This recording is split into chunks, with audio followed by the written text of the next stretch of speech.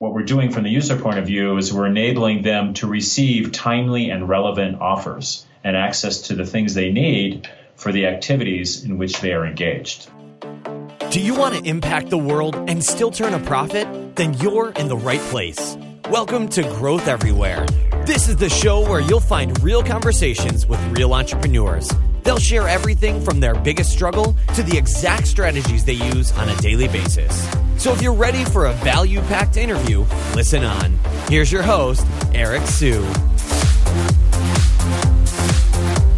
Before we jump into today's interview, if you guys could leave a review and a rating and also subscribe as well, that would be a huge help to the podcast. So if you actually enjoy the content and you'd like to hear more of it, please support us by leaving us a review and subscribe to the podcast as well. Thanks so much. Okay, everyone. Today we have Dave DuPont, who's the CEO of TeamSnap, the #1 sports team management app that makes communication and organization a breeze. Dave, how's it going? It's going great. It's been a fantastic day. Hope it is for you too, Eric. Yeah, it's wonderful here. Now that you're here, everything's great. So why don't you tell us a little bit about kind of who you are and what you do? Sure. So who am I? So I'm the CEO of TeamSnap. TeamSnap is the world-leading tool for teams and groups and sports organizations to communicate and manage their activities. As far as me, I like to describe myself as a grizzled technology veteran. I started my career in large companies, specifically Schlumberger in the oil fields, actually, in North and West Africa for a few years.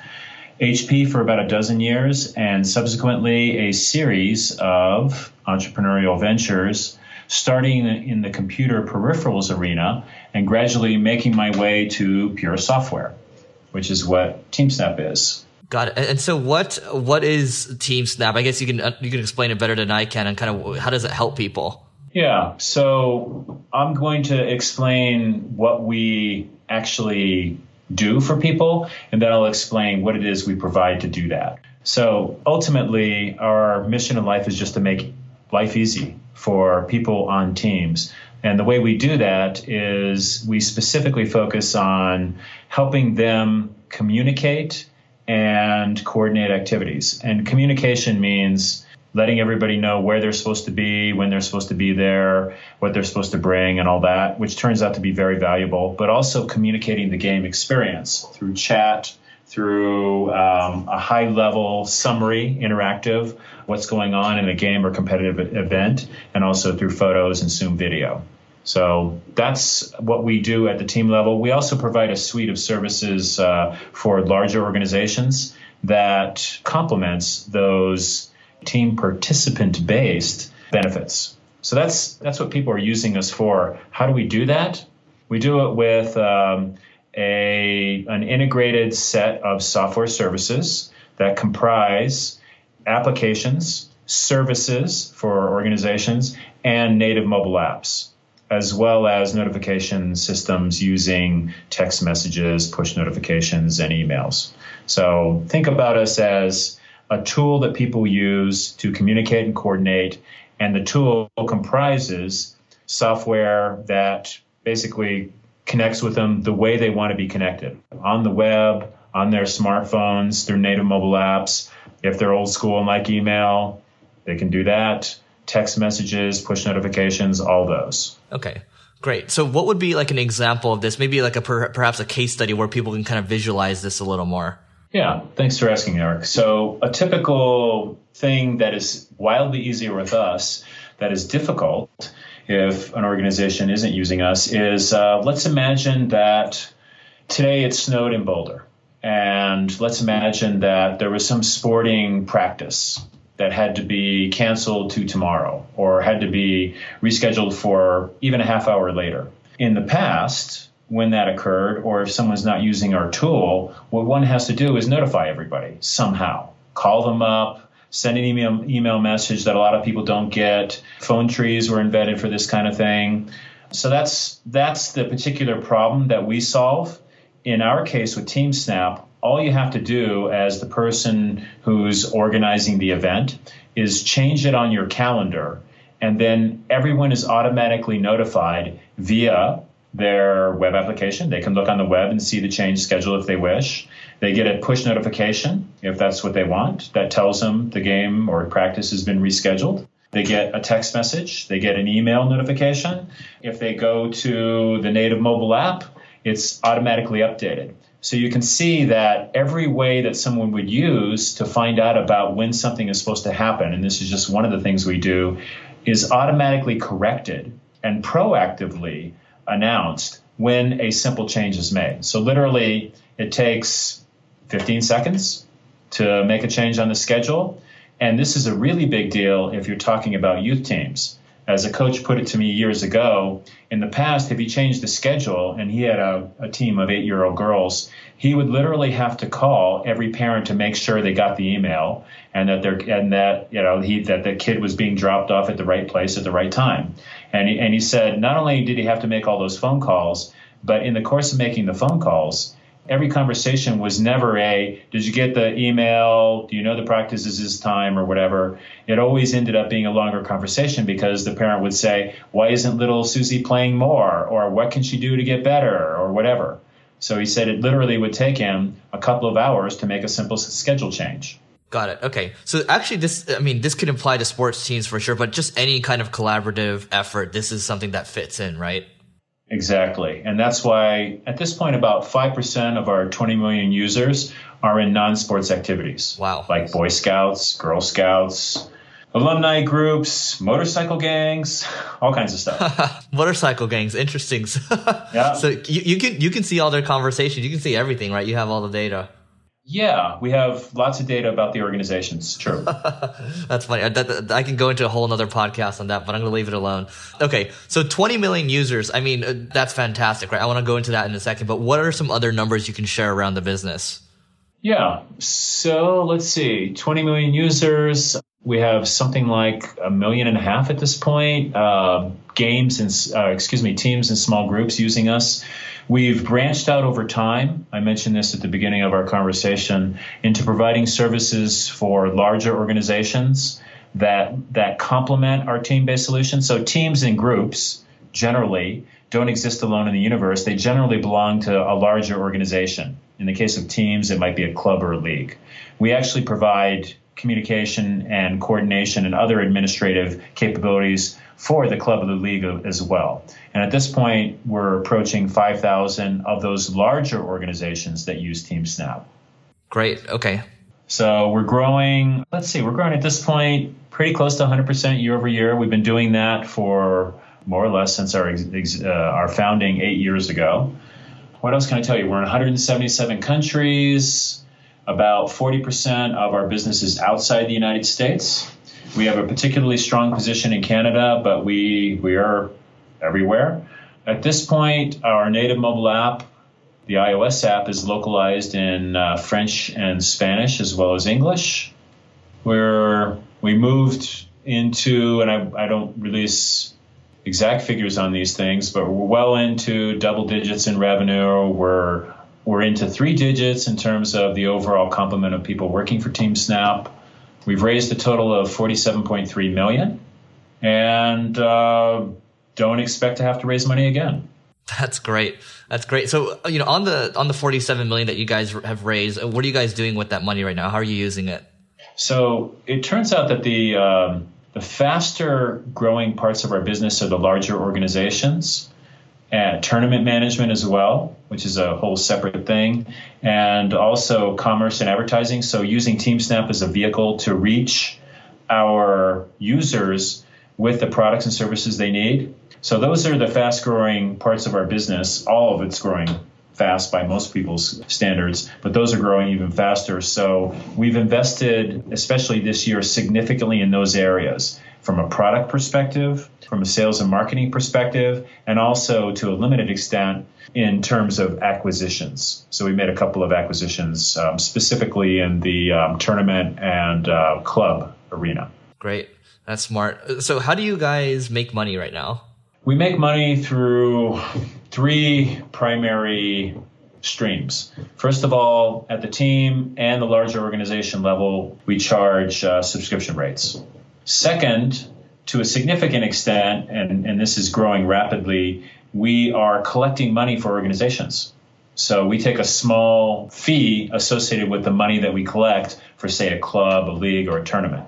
And then lastly, brands and product and service providers pay us to access our user base, so advertising and commerce. And the reason they do so is because we have lots of detail. This goes back to your question about the information we have about our users. We have lots of information that allows us to provide, from the advertiser or the product provider's point of view, we're providing targeting. But to make a long story short, what we're doing from the user point of view is we're enabling them to receive timely and relevant offers and access to the things they need for the activities in which they are engaged. Right. So like biker gang, maybe some bats or some chains, and then and then soccer team, soccer balls, jerseys, and things like that, right? Exactly. I was thinking more of the latter case. Okay. Fair enough. So 20 million users. I mean, I guess I have two questions around that. So how did you go about acquiring, let's just say, your first 1,000 customers? Completely viral. So we created a solution for ourselves, really, recognizing that we were on teams and had kids on teams and saw a problem. So we created a solution that solved a bit of the problem and started testing ourselves, introduced it to our friends and such. And we got to, I'd say, even the first 1 million or so users without any marketing whatsoever. And so you're saying most of it was word of mouth and you had certain kind of mechanisms built into the product? Yes, especially word of mouth. And also, and this is kind of interesting, we have some very early, loyal, and valuable customers in certain places that I've discovered and talked to over the years. And one thing that came up in certain places that are reasonably technologically sophisticated is people would say things like, I just expected something like you to exist, so I looked for you on the web. I typed in sports schedule management, and you came up. So good SEO. So good SEO, basically. Exactly. Got it. Okay. Was there anything else? I mean, to get to, 1 million and then 20 million, usually there's that one PR bump or that one campaign that you did that, was the kind of spark point. Was there anything like that? A little bit. Like we had the typical bump from, tech pubs, for instance. They helped, so people, and in the early days, it was much easier to get attention. In the early days of the company, think back 8 years ago, it was easier to get attention of the major tech pubs. So we benefited from that. And we benefited, and I've seen this in other businesses too, from super users. So I'll give you an example. We started the company in 2009. And by the time the fall of 2010 rolled around, we had a pretty good idea of the seasonality of our subscription business. We could predict, for instance, that soccer more or less gets rolling at the end of August, and baseball gets rolling sometime in the spring, et cetera. And we could predict our business based upon that. And we had experienced over the first year of our existence that things, at least from a new subscriber point of view, started to flatten out in October and then picked up again with the winter sports in January. But that particular year, we noticed a huge spike in October. So we're pretty analytical people, so we're like, what's going on here? So we dived in and we discovered that the spike was from users in Calgary. So we're like, oh, that's interesting. So we had their email addresses. So we sent an email and said, and I actually remember the title of the email was Oh Canada. So we said, we noticed that there are a lot more Canadian customers. What's been happening? And what we discovered is that a few soccer moms who had gotten to know and love us for their kids' soccer teams were actually administrators in some of the Calgary-based hockey clubs. Hockey associations. So they basically mandated TeamSnap's use in those organizations. So it was really those super users who drove significant, and this still happens to us today, drove significant growth for us. Wow. Okay, that's incredible. So it was these momfluencers, and you can call them that, or super users, influencers, whatever, that helped you guys get there. Was there anything else on the journey to, from 1 million to 20 million? I mean, there are lots of lessons, but on the momfluencers thing, I'll just make a general comment, which is I've been involved in growing a number of businesses. And one of the things I've noticed is it pays off, or let me phrase it this way. In the very beginning, it always benefits you to look for the people that, the way I phrase it, pay more attention to you than it seems they should. Those people, if you look at almost any business, they're the guys, and it's not only men, they're the people who are a major ingredient in success of almost any new business venture. Somebody, use the term early adopter if you want. This doesn't quite capture what I'm talking about, but people who, for whatever reason, are psyched about what you're doing. And early adopter kind of has this more techie connotation. Right. But an early adopter could be like, I'll give you an example. I recently was talking to a club administrator who was one of our early users, and he said, I just went to your website and liked your humor.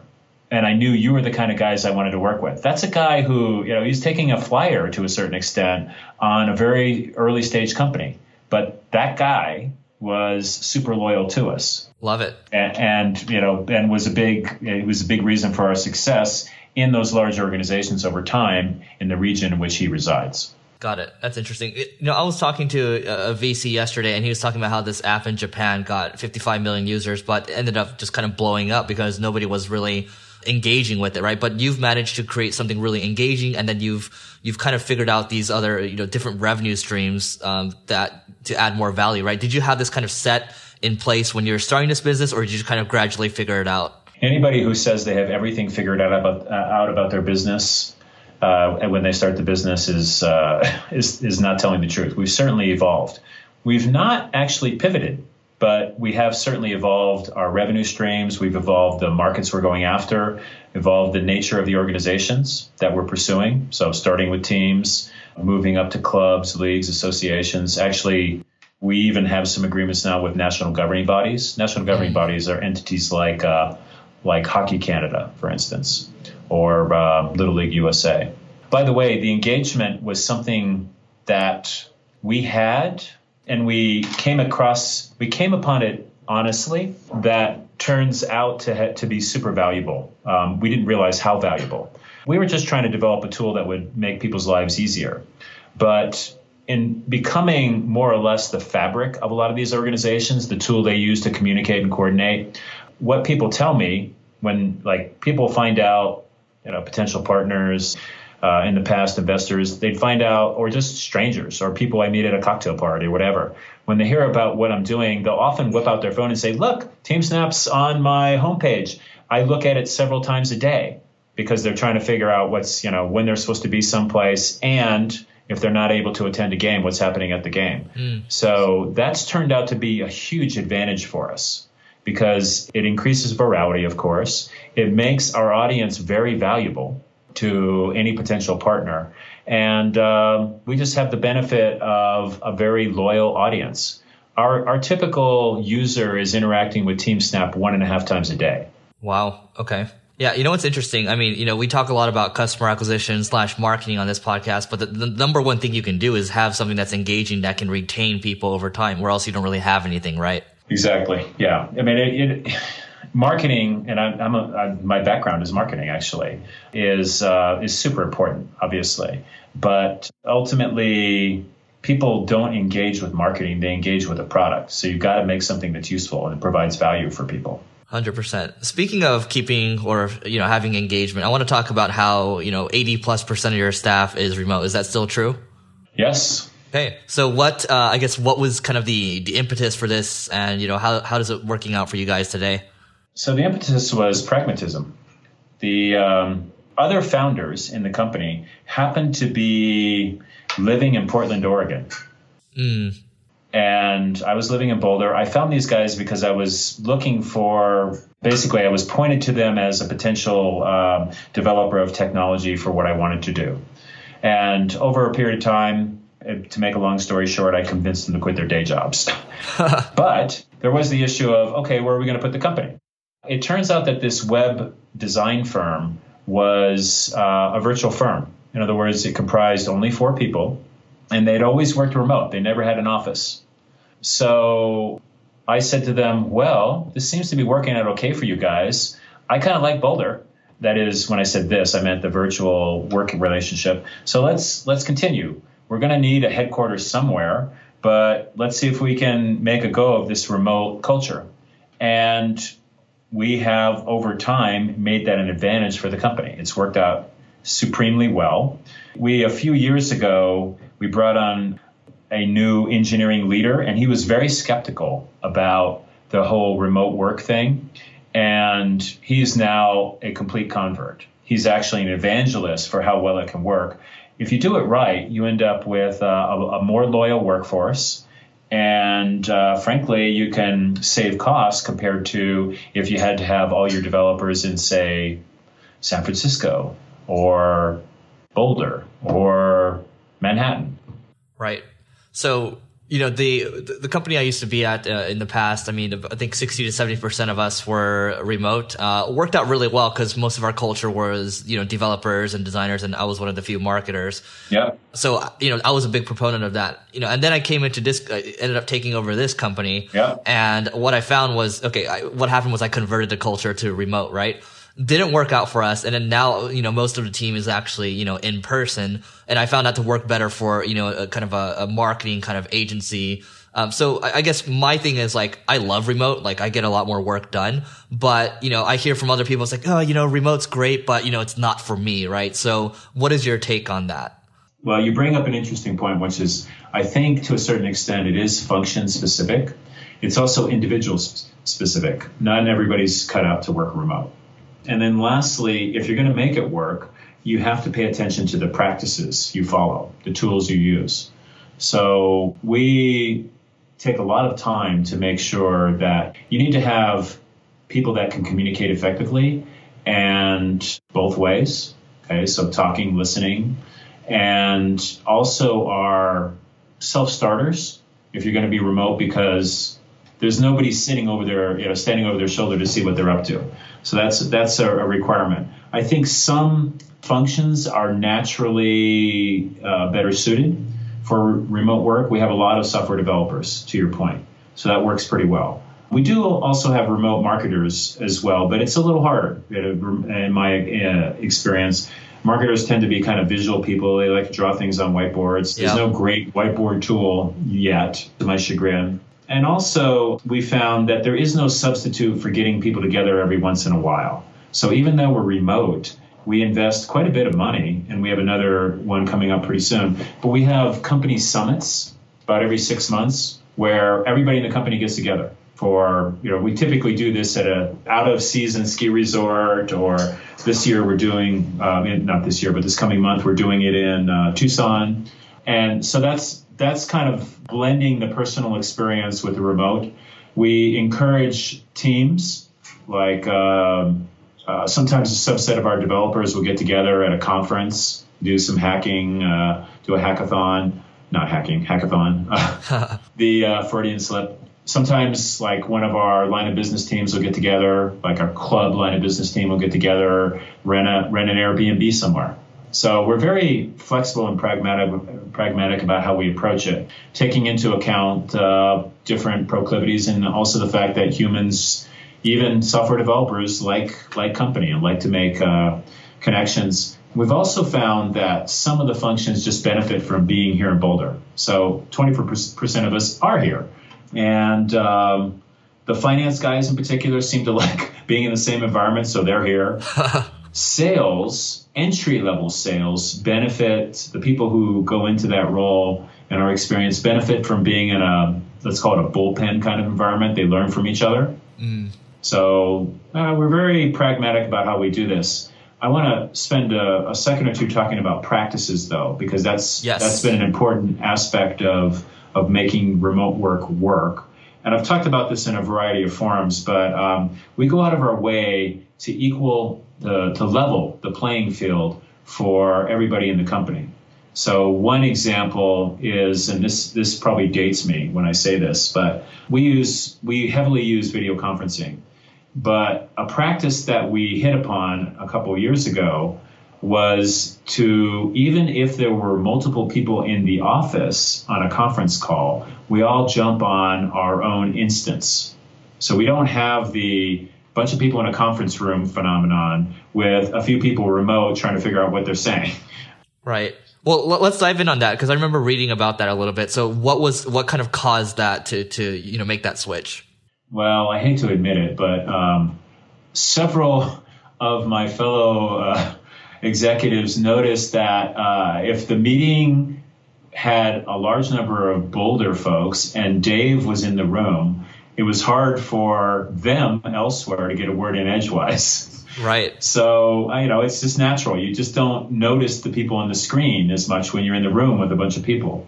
And they also couldn't see who was talking sometimes, and they couldn't hear everybody. So it was actually some members of the team said, this isn't really ideal. So we came up with the concept of everybody has their own screen. And it seems a little weird. I was like, that seems kind of weird. So we have 5 people in Boulder and they're all on their individual computers. And even if it's 1 or 2 elsewhere, we're going to do that. But it actually was the right thing to do. Okay, that's good. So I like that. You called it, what do you call this? Oh, this is the part that dates me. I called it Brady Bunch Squares. I love it. Great. Yeah, where that comes from is the opening of this old 80s, I think it was actually earlier than that, sadly, television show, is they showed all the characters, they would show up on the screen and each would occupy a square that was visible. Oh, come on. You're not that dated. Yeah, well, believe it or not, I am. I guess I could say Hollywood Squares. That might be a little bit more. I need to come up with a more recent example of that.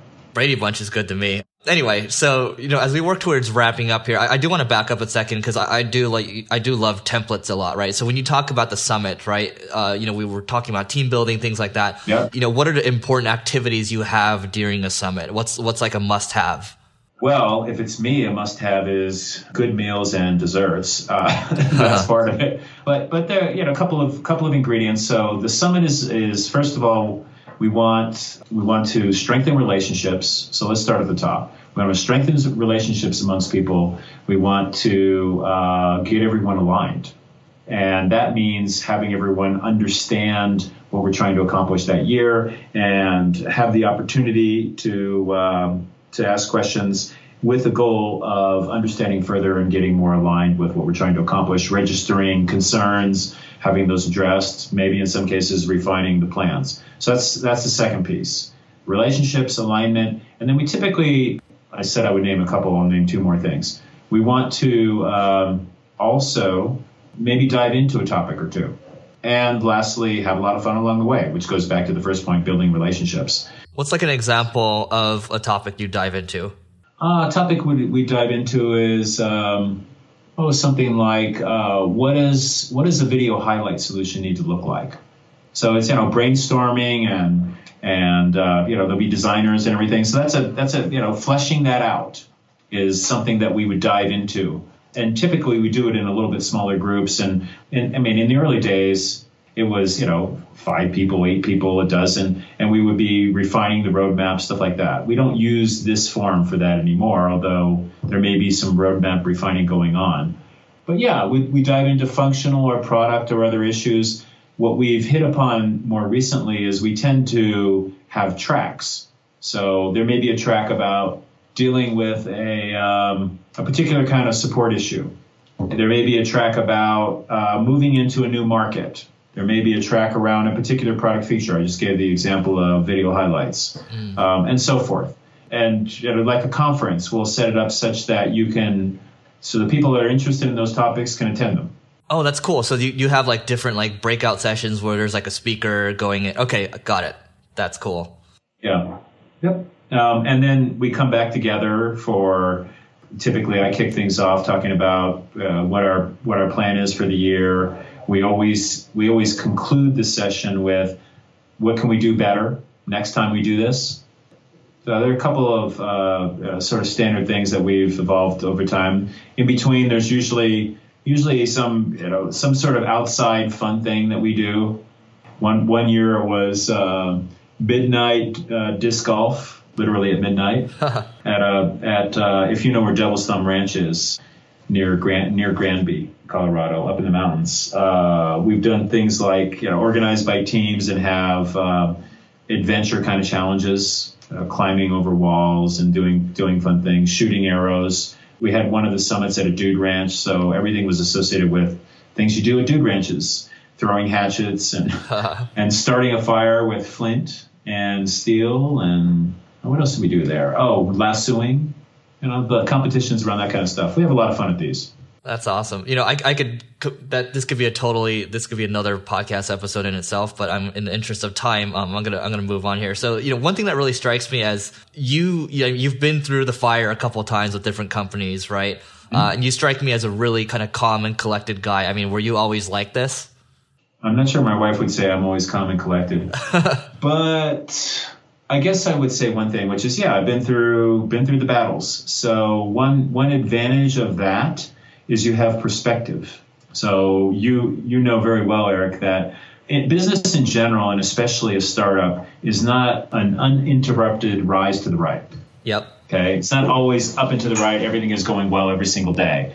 Even if you're doing well overall, like us, there are peaks and valleys.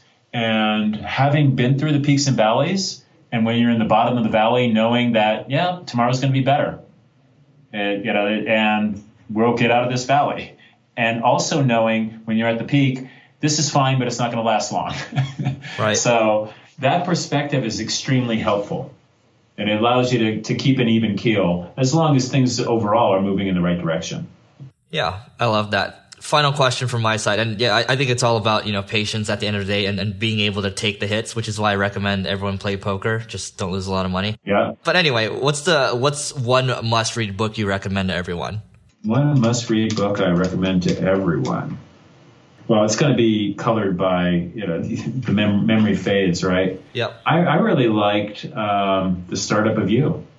I think that's good. That's good for everybody, not just people in the entrepreneurial world, because today's world, unlike, I'm old enough to have graduated from college in a world where I found a job, right? There were companies that recruited on my campus.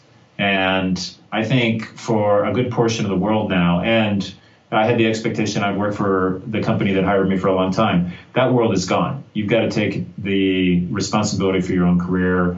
In the case of people like me that have started their own companies, you gotta step up yourself. So I think that book does that. Lean Startup, I'm a huge fan of. If I get to name another book. Yep. Yeah. What else? Just this is fresh in my mind, and it kind of goes into the peaks and valleys thing. But I'm not a huge reader of biographies, but I did like Shoe Dog, which is about Phil Knight. Oh, I love that one. Yeah, that's a great one as well. My general view of literature, business literature in general, is there are snippets to be gained from all kinds of sources. That pertains to people as well. So I'm an avid reader. It's hard for me to pick out one that's my favorite. Some of the things that, and the same is true of people I've interacted with. I've had the good fortune to work with a lot of good people, and frankly, some bad people too. Gives you an understanding of the good ones. So, yeah. I mean, I think one should always be searching for, new, positive things to learn. Great. Awesome. So Dave, this has been fantastic. We'll drop everything you mentioned in the show notes, but what's the best way for people to find you online? Best way for people to find me online is, if they want to reach me, email works, which is dave@teamsnap.com. My Twitter handle is mddupont, and which frankly I read much less than email. And our website is www.teamsnap.com. Awesome. Dave, thanks so much for doing this. Okay, Eric, thanks very much for your time. Enjoyed it. Great questions. Thanks for listening to this episode of Growth Everywhere. If you loved what you heard, be sure to head back to growtheverywhere.com for today's show notes and a ton of additional resources. But before you go, hit the subscribe button to avoid missing out on next week's value-packed interview. Enjoy the rest of your week, and remember to take action and continue growing.